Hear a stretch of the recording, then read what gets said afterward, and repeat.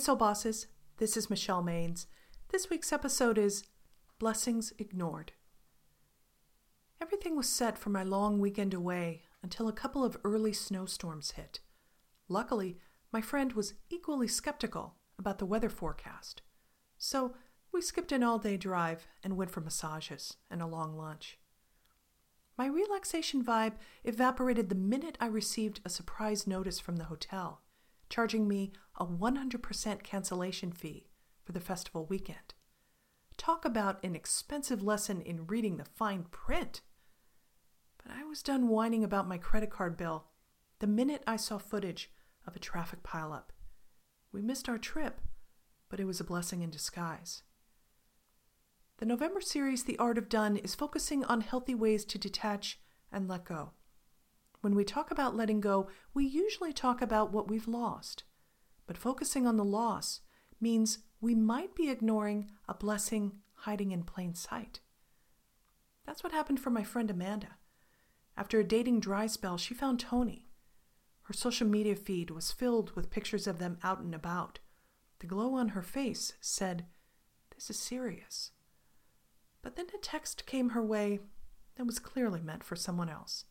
It didn't take much digging before she realized she was just one of several women Tony had been juggling. After a week of tears, they parted ways. You might hear Amanda's story and think, poor thing, Tony was a jerk. But their breakup was just one part of the story. 6 months later, Tony has gone from the one to a footnote. Is she done with love? Hardly. But she is done with the false conclusion that only Tony can make her happy. Are you missing a blessing because you've made a false conclusion about where your happiness lies? Let's look at some examples to understand what life may be pushing you to release.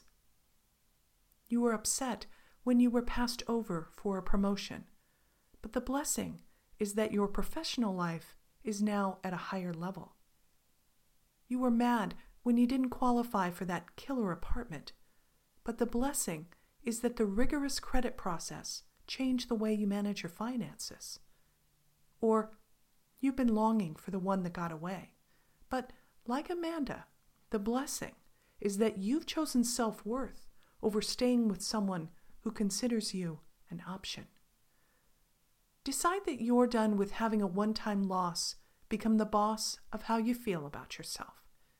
Use the skill of healthy self-confidence to find blessings you may have ignored. Here are 3 ways to do that. Make it fast by taking 30 seconds to see if you can reframe a situation to find a surprise blessing.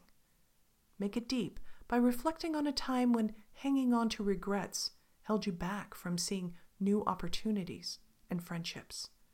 And make it real by finding 10 blessings every day this week. Bid a fond farewell to those woulda, coulda, shoulda thoughts about what would have made you happy. You may be luckier than you think.